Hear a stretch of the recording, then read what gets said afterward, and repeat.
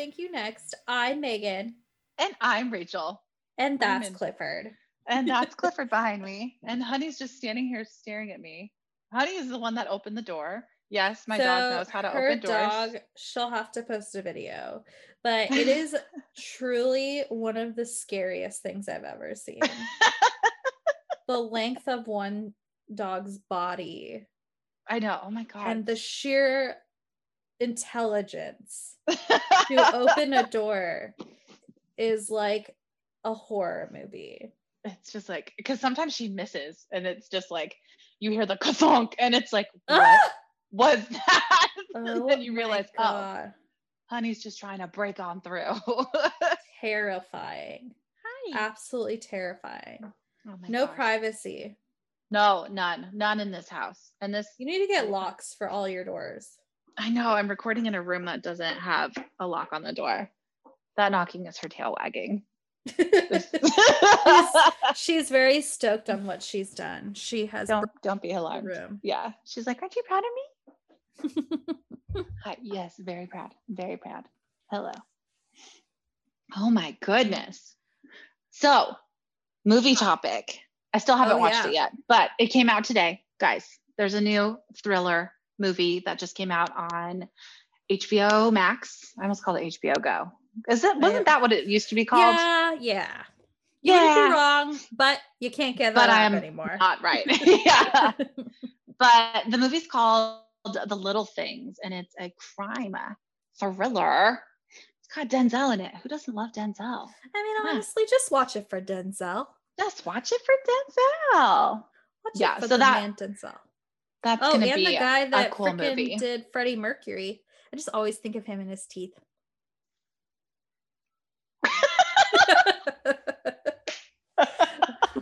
He made spot on faces, guys. Just like little rats. We look. If you were picturing little rats, that's what we look like. That's what we look like. Yeah, it's got Rami Malek in it. Those two are the investigators, and Jared Leto is the guy who's very suspicious. They're trying to figure out who is killing these women. So that's our recommendation. If you haven't already seen it, this is coming out in 2 weeks. A week. It's coming out a week. Oh, okay. A week from when it comes out. We're a little early. Yeah, we're a little early. We're recording. They filmed it in Santa Clarita. Did they? Yeah, they did. Oh my gosh. I'm interested to see. I know. Let's see if we can recognize some of the spots that they recorded. Film recorded. They're recording their film. They are recording it on film. Oh sorry. It's just giant animals. It's like having horses in the house. Yeah, truly. They're so big. Like having Buddy and he's so small. I'm just very grateful that you have a smaller animal. Like when he is in my way, I just lift him and move him to another location. Oh, there is no such thing with these, especially Clifford. Oh my God. He's like 80 pounds, oh my God. Over 80 pounds. Honey's probably in the 60-pound range, but Clifford's he's a big boy. He has trouble getting up on our bed sometimes. We got to help his back legs up. It's ridiculous. Oh my gosh. It's so funny. Aww. Mm-hmm. I don't have any movie recommendations this week, but I do have 2 TV recommendations. The first one is on Disney Plus and it's not murder related. It's WandaVision. And WandaVision is so good. Okay, so basically it's 2 Marvel characters. I don't know who they are. Mary-Kate and Ashley Olsen's sister is one of them. And that's all you need to know. But every episode is a different decade. So the first episode takes place in the 50s. The second episode takes place in the 60s. The third episode takes place in the 70s and so on. Okay. But it's so wild. And sets, the 50s episode is a replica of Dick Van Dyke Show. Oh, okay. And the house is so if you guys ever watched Bewitched or I Dream a Genie, it just brought me back to those days. I loved Nick at Night. Nick at Night, yes. I did so too. Good. And then the 60s was also the same because those were both in black and white. And then at the end of the episode, it turns to color. And then it's the 70s. And then it was just like Brady Bunch vibes. Like, it's just like so cool. nostalgic. And the sets are so beautiful. And the story is a little confusing. You don't really figure out what's going on until, I believe, the 3rd episode. Oh. But yeah, it's just like, I don't know how to explain it, but it's really good. I haven't seen a lot of the Marvel movies, so I will say you guys don't have to watch those to watch this. Well, that's good. That makes sense. Yeah. And then the other show that I watched last week was one that I think I've talked about on this podcast before, is Search Party. And it was on TBS, and it has a girl. Is that where they're trying to find Dory? Is it that one? Yes, that's the newest season. So the first season was they were trying to find this one girl, and then they get into all this shit. The second season is about them. I can't remember. It's just like whatever. But John Early is so phenomenal throughout every season. But this season was so dark, and I haven't ever laughed that hard. Like, it's so dark, yet the funniest writing. It's so good. So, guys, it's all out now on HBO Plus. That's like my favorite genre is like comedy horror.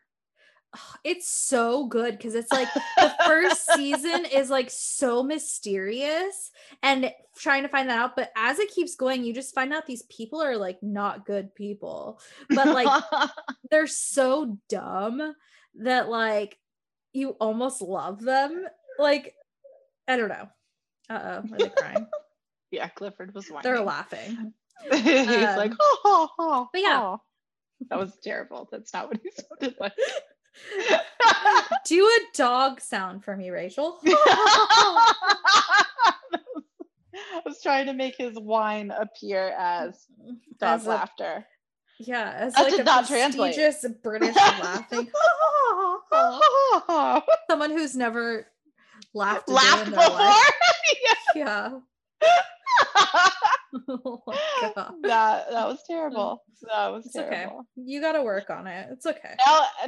Now the next time you put a laugh track in. By the way, that episode was so funny. Oh my gosh. When you were adding in the laugh tracks, just use my British man laugh who's never laughed. Oh my God, forever. For the laugh track. Oh my God. That'd be so funny. I can hardly stand up. Oh my gosh. Trying to okay. He's out. Honey's staying. She's like, I found a comfortable spot on these pillows. I decided I'm staying put. Only chill people in this podcast. Oh my God. I can't stand up. My legs hurt so bad. Yeah, there's that feeling. Sometimes when I get like that, I'm like, if someone were to chase me or like try I would die. Me, I would die. Like there's like no way my legs would allow me to get into a physical shape in the next 2 seconds to run for my life. I wouldn't magically just be able to go. I would just be like, all right, let me just stand here and wait for the inevitable. You're like, I did a hard workout. Yeah. I ran 2 days ago. Today's not a good day. Not a good day. Oh, with this workout I did, I've done it. I've done it so many times. Like I've done it so many times now that like I don't really have to like look at the TV. I'm like, I turn on music now instead of like listening to like, okay, what are we gonna do next? Instead of listening to the person like give me instruction. I was like, I already know what we're gonna do. I've done it so many times. I do not know why I'm so sore after doing it. Maybe it's the combo of running and that. Maybe. Yeah, but you gotta push through it, girl. Tomorrow it's another. We got some squats. We got some chair squats. What is those that you have to sit to like go against? They're like the chair holds. Yeah, I think that's what they're called, like squat holds or chair holds or those whatever. Those are horrible. But those are really bad. Stay tuned to see if I survive. Will we ever get those summer bods? Stay tuned. Made in the winter. Probably not. That's okay. Honestly, I feel like I'm on a good path. I feel motivated still, and it's been a month. Mhm. So I say that's a win. Now, I have think I so. lost weight? Barely. No. Yeah, I But have not. is my motivation and my anger towards the scale still there? Yes. Very much And I so. will prove that scale wrong. I will. Do it, I don't girl. care I what it believe in you. says. I I don't care believe in what you. it says. No. And today I have a story for you about a brave fucking woman. Oh, fuck. I made my screen. Oh, damn it. You can have like multiple screens on the fucking lap. There we go. Like if I want to have like another, like I can put you to the side and then have a fresh screen. Oh yeah. Like if you split it. Yeah. Yeah, but like you are behind it, if that makes sense. Like oh, okay. That makes I get it. I couldn't see you, but I could hear you. I know you're there. I know you're there. Anyways, but I have a story for you that is truly, I had my jaw on the goddamn floor. Really? When I heard this story. It's so crazy. And it's so, too many women have gone through this, that there is literally a podcast about this topic. So let me start this story. The story I'm going to tell you today is about Peggy Klinke. So basically, a little background. I listened to another podcast called Strictly Stalking. And I know many of you have full plates and maybe we're the only podcast that you listen to, or you have a few that you listen to, but I highly, highly recommend that you add Strictly Stalking to your list, especially if you're, no, I'm not going to say especially if you're a woman listener, but as a female listening to that podcast, it makes me like just be aware, like like most of us, we listen to crime podcasts to learn and to just like, now most of us know, we get in our cars, we immediately lock them, we don't sit in parking lots, we do, like there's so many things we learn from these podcasts. But with Strictly Stalking, it's just like a lot of these people to like a whole other level. Yes, like so many people are survivors in that case, but it just, there's so many people that say like, I was just living my life, there's nothing I could have done. Or there's some people that were like, yeah, she was a little crazy and off, and I wish I wasn't so nice. Like I wish I would have like had my guard up. Like there's so many different perspectives. But with Peggy, like this story, so highly recommend you guys go listen to it. But if you cannot, I'm going to tell you this story today that was told on that show. Okay. Debbie, Peggy's sister, now advocates and fights for criminal reform for stalking and how our justice system sees stalking. So Debbie is the one who told her sister Peggy's story. And now I'm going to tell you all it. I'm getting settled in. I'm ready. I got my cup of tea. Let's go. Let's go. Okay. So Peggy grew up in a normal household for the time. It was in the early 80s. And she had a mom that stayed at home with the kids. She was one of 4 siblings. Her dad was a banker. They grew up in a town called Poland, Ohio. Oh, okay. I know. Isn't that such a fun town? That's crazy. All the children were involved in sports, so very typical upbringing. Peggy was jokingly referred to in her family as the hot sister.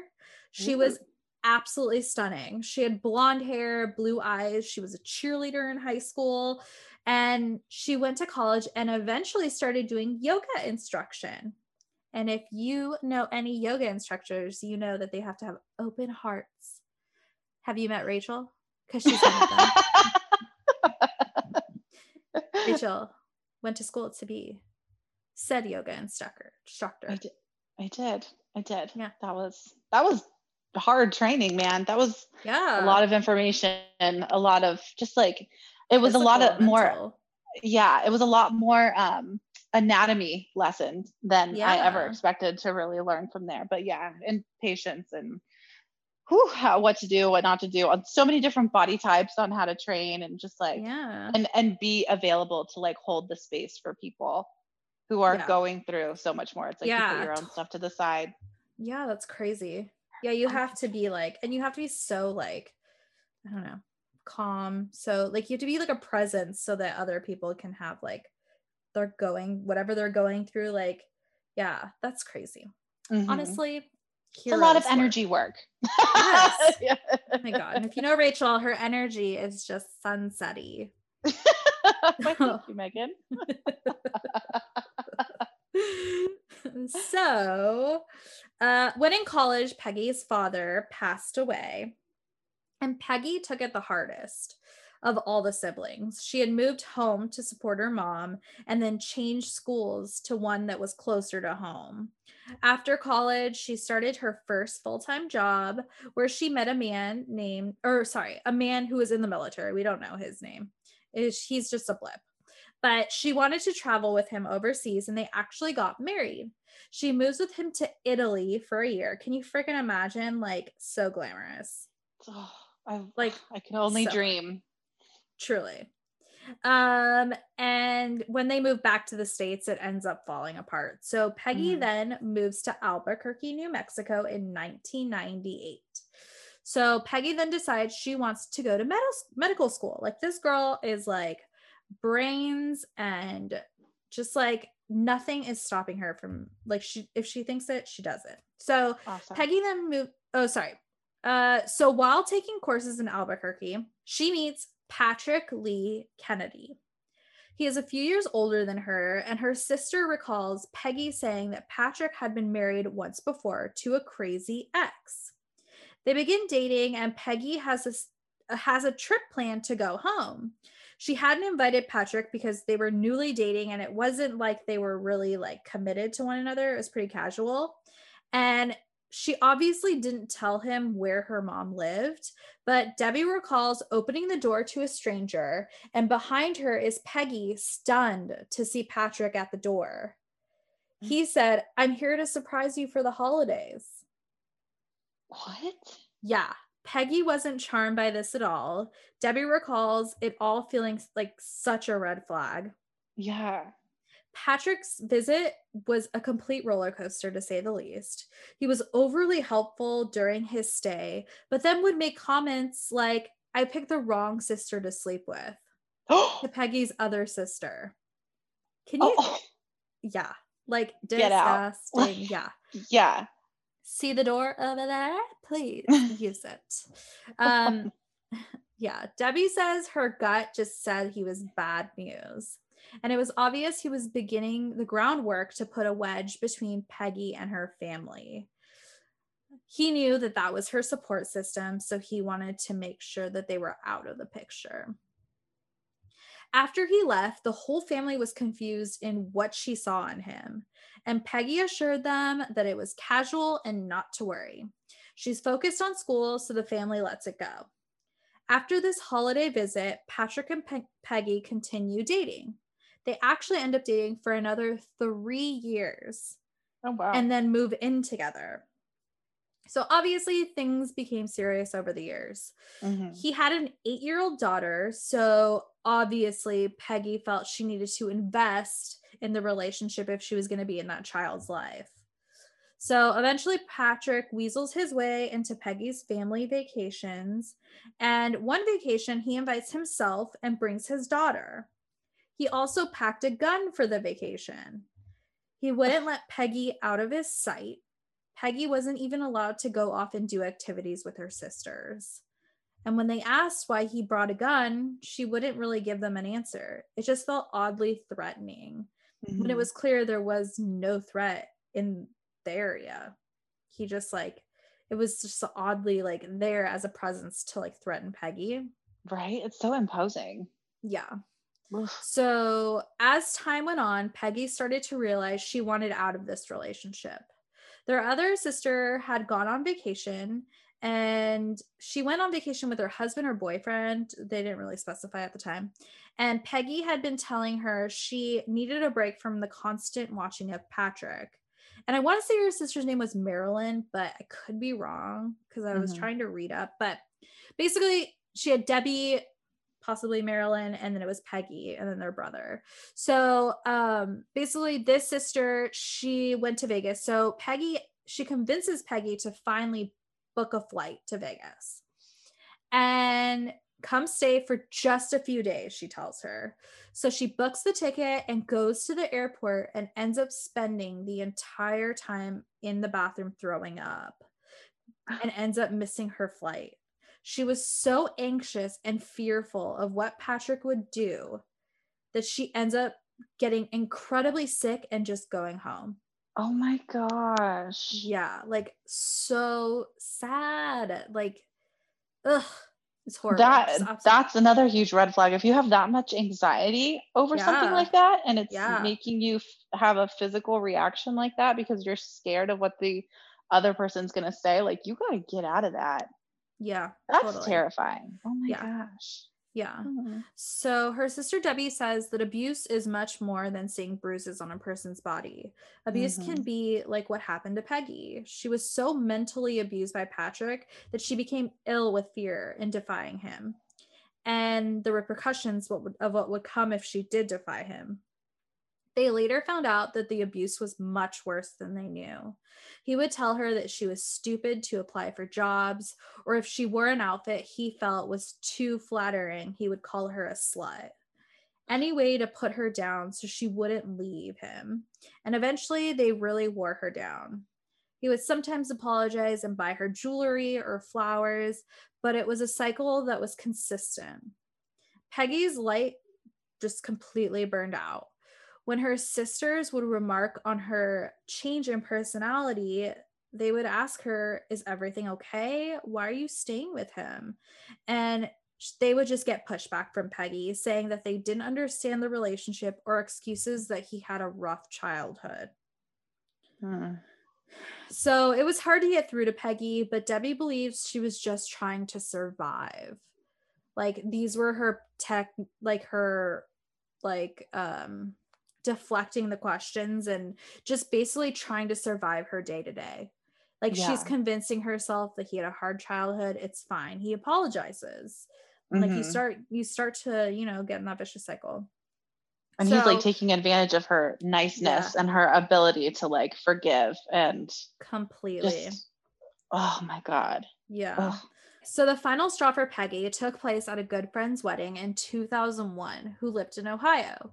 She hadn't told Patrick about this wedding because she didn't get a +1 for the wedding because weddings are expensive. So when Patrick found out, he canceled Peggy's flight and ended up booking 2 flights for the two of them and then attended that wedding uninvited. He made Peggy move seats to a table that wasn't with her family and would make sure to interrupt any conversation Peggy tried to have with her family at the wedding. That's so, that is like, that just makes me really upset. Like I'm infuriated for her. Yeah. Like, what a dick. What a dick. He's, just like so controlling. So, like so blatantly, obviously controlling. Yes. So it's now January 2002, a few months after the wedding. And Peggy is done with Patrick. While Patrick was out one day, she puts her plan into motion. She had secretly rented an apartment, and while Patrick was out, she quickly packed all that she could and moved to that apartment. Whew. Yeah. Once Patrick realizes she had moved out, he is upset. I mean, he's now lost his person that he controls. So he's mad. Well, he didn't know where Peggy lived. So when she arranges to get the rest of her things that she couldn't pack up in that quick day, Patrick had changed the code to the garage door. So she's like, okay. So she goes to the front door and Patrick had put a chair against the front door so Peggy couldn't get in. He then calls police and tells them that he was in fear of his life because someone had been trying to break in the past few nights, and then turns to Peggy telling her he thinks her life's in harm's way, so that she should stay with him to be safe. She's just looking at him and then the cop and she's just so confused. Like, she's like, how did that, like, what? Like, yeah. So the officer then says to Peggy, is there anything you feel I need to know, or are you in danger? And Peggy, again, just so confused, looks to Patrick, and he gives her a stare that's like, you better not say anything. So she just kind of says, no, I just want to get my things and leave. Mm-hmm. That was kind of her chance to put it in writing how crazy Patrick was. But yeah. The relationship was over. She was getting the last of her things. Like, she was done. She's out the door, right? Like, you're just like, when you break up with someone, you get the final things that you got, and then you're just like, clean them off my fucking hands. Goodbye. Yes, exactly. So unfortunately, Patrick was not the type to clean right off of someone's hands. So because Patrick didn't know where she lived, he used her cell phone as a form of abuse. He would text her constantly, trying to guilt her with his daughter, saying that she missed her and that he missed her. But then he'd leave her messages calling her a fucking whore, and then leave another message apologizing. So when Peggy wouldn't respond or answer his calls, he began to stalk her at work.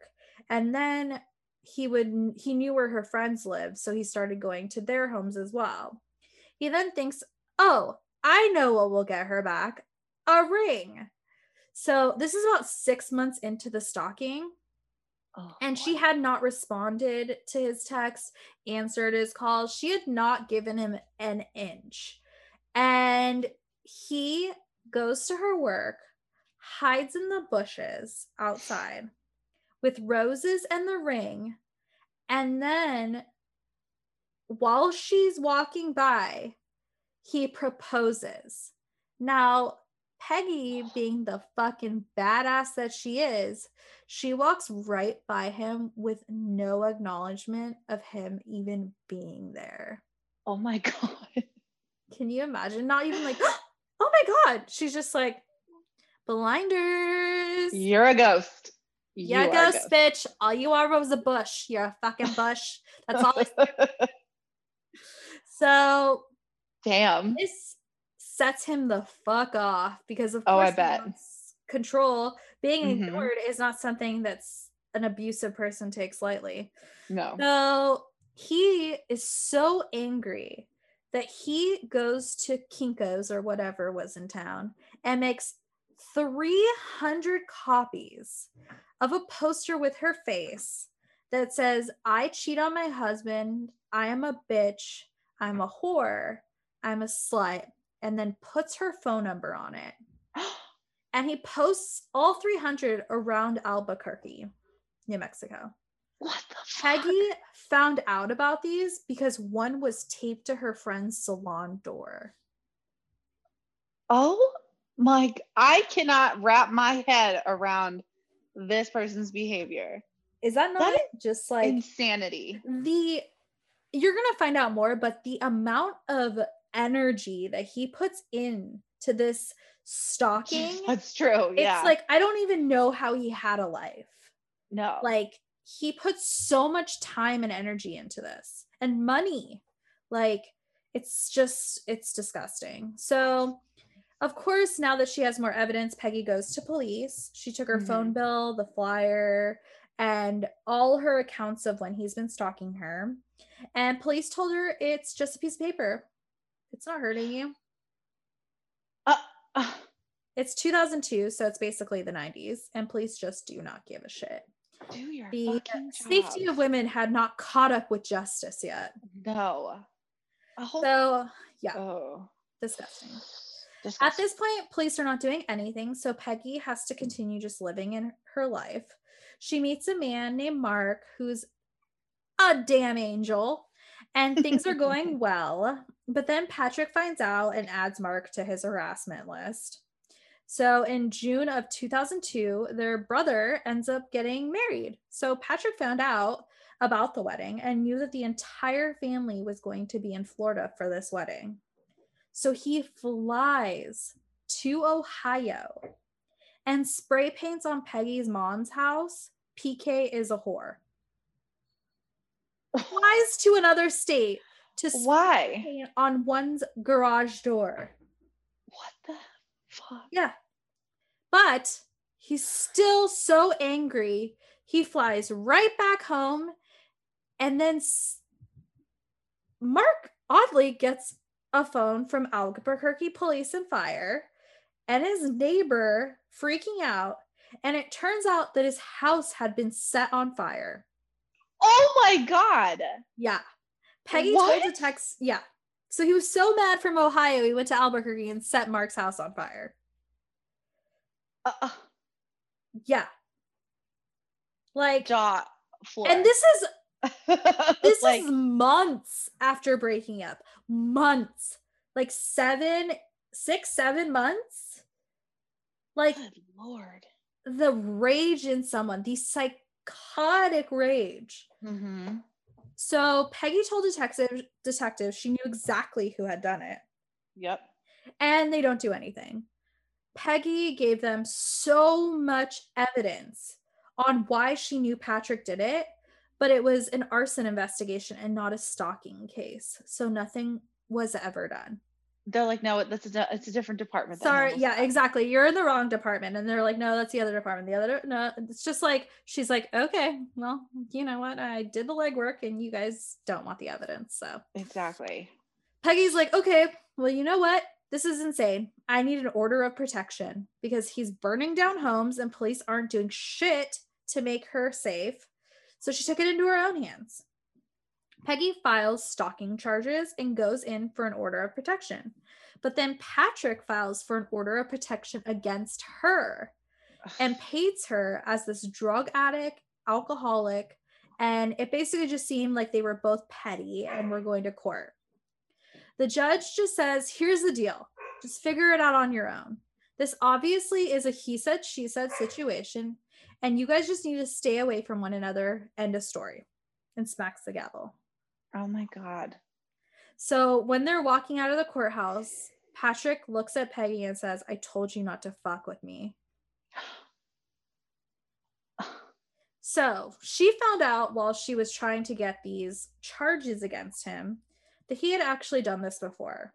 His air quote crazy ex had actually filed 7 reports against him. The last police report she filed stated he is not going to be happy until he kills me or our young daughter. He is stalking me.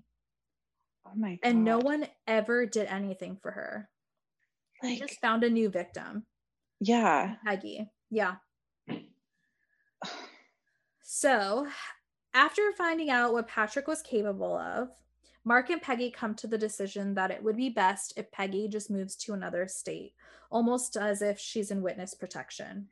Right. The only person who knew her address was her mom, so not even her family knew where she lived, and she ends up moving to Turlock, California.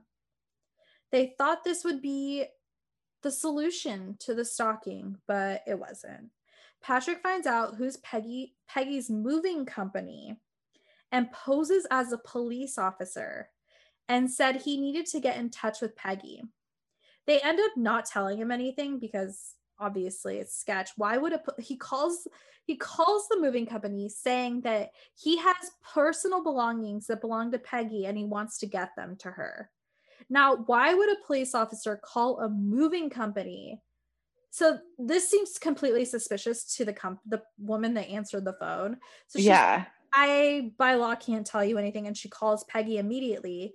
And she says, listen, I don't have anything involving an officer. It's my stalker. Please do not tell him anything. And she's like, yeah, of course. Right. So he gets nowhere with that. He then gets a private investigator.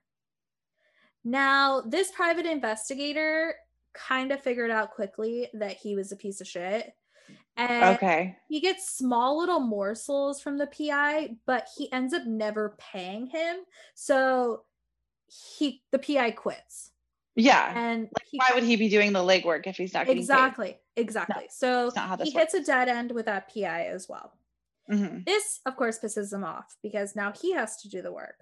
Well, he calls Peggy's mom saying, I know where Peggy lives and I'm going to kill her in 2 minutes.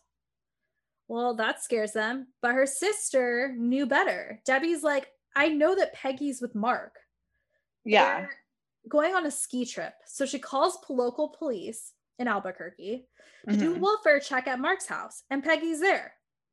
So Peggy was afraid Patrick had actually killed her mom when the police showed up to do the welfare check.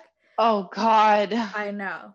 So Debbie filed a death threat complaint to the prosecutor, and she even called the prosecutor, leaving him a message saying, I want to make sure you got that death threat complaint I filed. And that officer the prosecutor ends up calling Peggy back and not Debbie. And when he realizes Peggy had answered the phone, he says, oh my God, you're still alive? What? Yeah. Almost half joking, half shock. Like, truly, read the room. This woman is scared for her life. And that's your fucking response? I would be so scared thinking that, the audacity. Oh my God. Yeah. Oh my God, you're still alive. Who says that? Yeah. Apparently this guy. It was a death threat, not like an actual death. Yeah. Jesus. Oh my God. Yeah. So it's now December of 2002, and Patrick mailed all of the family photos that Peggy had left when she moved out, but sends them back to the family absolutely destroyed. And the postmark on the box was in San Jose, California, which was too close for comfort to where Peggy was hiding out. They file another police report because although it's not illegal that he sent these photos, it is threatening behavior. And Absolutely. His location is scary. So Peggy at this point had got a protective order against Patrick. So he was avoiding it by sending things to her family. So Peggy came home for Christmas in 2002 after this whole event, knowing that Patrick was sending stuff to her family and all this stuff with the prosecutor. But Peggy wanted normalcy. She wanted to see her family. But Patrick knew where her mom lived, obviously, so this visit wasn't normal. Peggy was on edge the entire time. She wouldn't stand in front of windows, and everything would make her jump. She tried her best to enjoy the family time, but it was clear she was a complete wreck. Peggy went back to work after the holidays, and a trial was set for the charges against Patrick for January 22nd for the stalking charges. Okay. During this time, Patrick began to pose as a police officer. He went to the extent that he even made business cards and began to case neighborhoods in California. He would make frequent flights from New Mexico to California, doing legwork in areas he thought she lived in. That's psychotic. That is so psychotic. Isn't it just fucking crazy? That's so scary. He always had his gun on him, so he was always ready to find her. Nope. So he had her picture, and he would ask if anyone knew her. He basically just would tell the story that he needed to give her a check, that he owed her money, but he just can't find her. And then he had his business cards. So while he's going around, he would be like, if you see her, call me. So he was really getting nowhere with this until one day he ran across a UPS driver. The driver saw the picture and said that he knew her, but he's not allowed to give information, of course. Gives him a business card and says, think about it because I really could use your help. I just need to collect. Oh, he needed a check from her. Sorry. I just need to collect this check from her. It's not that serious. Not a big deal. Just acts very chill. Well, that UPS driver goes home, mulls it over, and ends up calling Patrick and giving him the address. No. And I truly hope that driver, one, lost his job, and two, there were some repercussions for that. You cannot give customers addresses. Like, no matter what. No. So, I hope he lost his job. I hope so too. I don't know what came of that UPS driver. Oh my Lord. Mm-mm. So on Saturday, January 18th, only days before Peggy is about to go to court, finally, to get some relief from living in fear, she goes out to her garage and is ambushed by Patrick. He brings her in the house, and while she's out, he tapes her mouth and then her wrists behind her back. She's able to loosen the tape on her wrists and mouth, and thankfully for Peggy, her neighbor, Rachel, had made plans with her that day. So during all of this, her neighbor Rachel is at the front door knocking and ringing the doorbell. Peggy eventually is able to get her hands free and runs to the door. Rachel is stunned by Peggy and the blood that is running down her head. Peggy had been beaten in the head with a handgun and was bleeding quite a bit. Oh my God. She tells Rachel that her stalker had found her and he's going to kill her. So they run to Rachel's condo. They barricade themselves in the bedroom and call 911. While on the phone with 911, Patrick breaks in through the sliding glass door and finds Peggy on the phone. He didn't know Rachel was there as well, and he tells Peggy to hang up the phone. She tells the dispatcher, "I have to go. He's going to kill me." He makes Peggy lay down on the ground and puts the gun to the back of her head. At this point, police and SWAT had arrived, and they were trying their best to get his attention off Peggy, and Peggy was trying to get him to talk, but he wasn't having it. Then he realizes that Rachel is in the back of the closet and tells her to get the hell out. While that's happening, the officer is trying to get in the room, but Peggy begs him not to come in because he's going to kill her if he does. Okay, now this is when it gets like really, really heartbreaking. So heads up, I cried really hard when I heard this. So Peggy then pleads with the officer to just please call her mom and tell her that she loves her. Peggy goes on to ask that they call her young niece, who had been sick, and tell her that she will have a guardian angel watching over her. And lastly says, "Call my sister and tell her to name her baby after me. Her sister Debbie was pregnant with her niece." Moments later, Patrick ends Peggy's life and then his own. Oh my God. While this is happening, the entire family is getting ready for their niece's 6th birthday party. So the family hadn't heard from Peggy all day, but they were so distracted with the birthday party that it didn't really hit until that night. Debbie is at her mom's house with the daughters, and she puts them to bed, and then the front doorbell rings. Debbie recalls she was always afraid of that front door at her mom's house because it was a long hallway to the door, and she always imagined Patrick would show up with a gun and shoot everyone in the hall. So she peers around the corner and sees police at the door.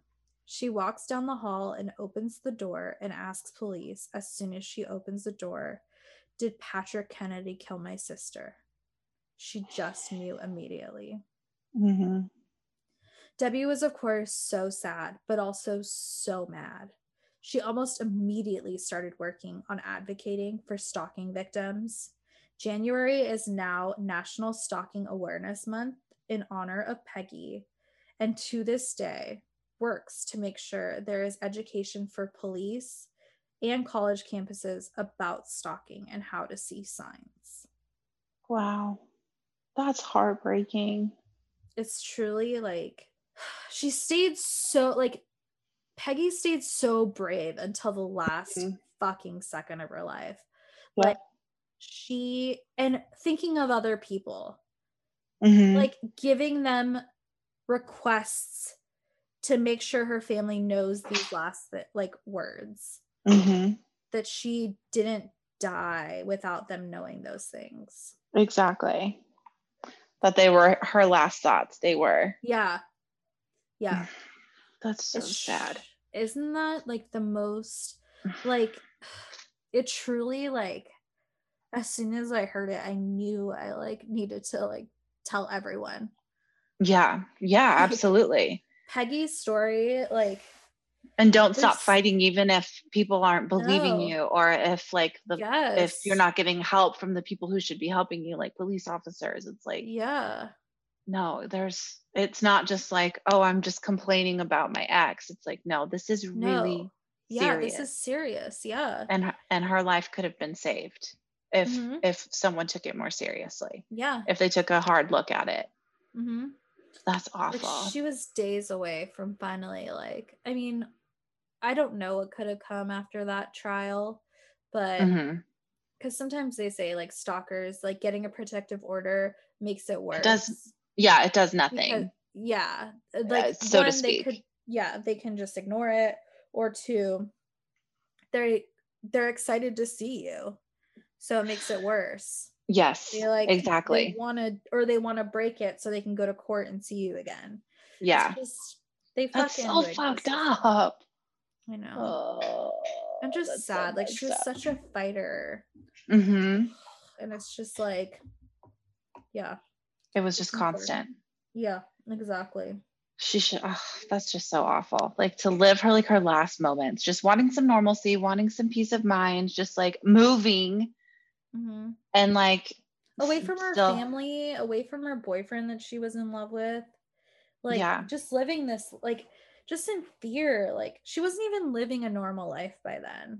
Like, she was trying to make it as normal as possible. She was working, had her friends, but like, it was not the life she wanted. Like, she would be with her boyfriend and living in that home, you know? So, yeah. Wow. Well, I'm, grateful that her sister didn't just like let it end with Peggy. That she for sure she was angry enough to get this thing moving. Sometimes you got to take a little fire in order to really get things moving in the right direction. And hopefully people will just pay more attention to signs and pay more attention to people asking for help who actually need help. Yeah, for sure. Jeez. My God. Well, go listen to Strictly Stalking. It is a really, the hosts are a little odd, but the way I just feel like sometimes like people on it like will say jokey things. Like, there was one girl that was a TikToker, and they got her to come on and tell her story that she had told on a TikTok, and the way she deals with her stalking was like making self-deprecating jokes, and every time she'd make a joke, they were like silent. Oh, no, it was just like, translate. Like, she's like, like, I was so silly. Like, I just went to like frat parties and like, crickets. Like, it's just like, guys, get a personality. Don't just ask questions. So, how did your mom feel when you told them that you were being stalked? Get a personality. It's a little too dry sometimes. But sometimes they do ask questions that are like leading questions, and you'll get more from the person that had the stalking happen to them. But anyways, the people, it's all first, except for this one, it's all first person accounts. They tell their own stories, and in the beginning there's some really, really crazy stories, like crazy neighbors that like stalk them, crazy, like you'll just hear different types of stories. So it's not all like incredibly depressing and sad like Peggy's story, but but that one's it's eye-opening. It's something that should make people pay more attention to. Absolutely. And then incredibly eye-opening. Her story should be told. Well, I'm glad that you told it for our listeners. And I felt it was too important not to tell. Exactly. All right. Well, you gotta go. So you have some reprimanding to do. That little girl just thought she was so funny. It's gonna be so funny when once I get a hold of her. When she's in a kennel. Just kidding. I should put her in the dock. Just give her an iPad and a comfy blanket and put her in a kennel. Dude, right? She basically had her set up and she was good. Like I had peeked out there when like the dogs were kind of trying to come in and out. And I looked and she looked so comfy cozy, like with her blankets, her giant ass teddy bears. Like she got all her stuffed animals. Like what is there not to like? She's in the mood to, annoy. She's in a troublemaker mood. Yeah, she's in the mood to start some trouble. She's to knock that shit off. Hopefully she just goes to sleep. Oh my God, you wish. I wish. Never. Nobody sleeps in this house except my husband. He's the only one who gets to sleep in this house. God. Anyway. And the dogs. And the dogs. Yeah, they get to nap all day too. You lucky bastards. Oh my God. All right. Well, we'll see you guys for another story. What? That's not what I say. We'll see you guys next week for another horrible story. Jesus Christ. Goodbye. Goodbye.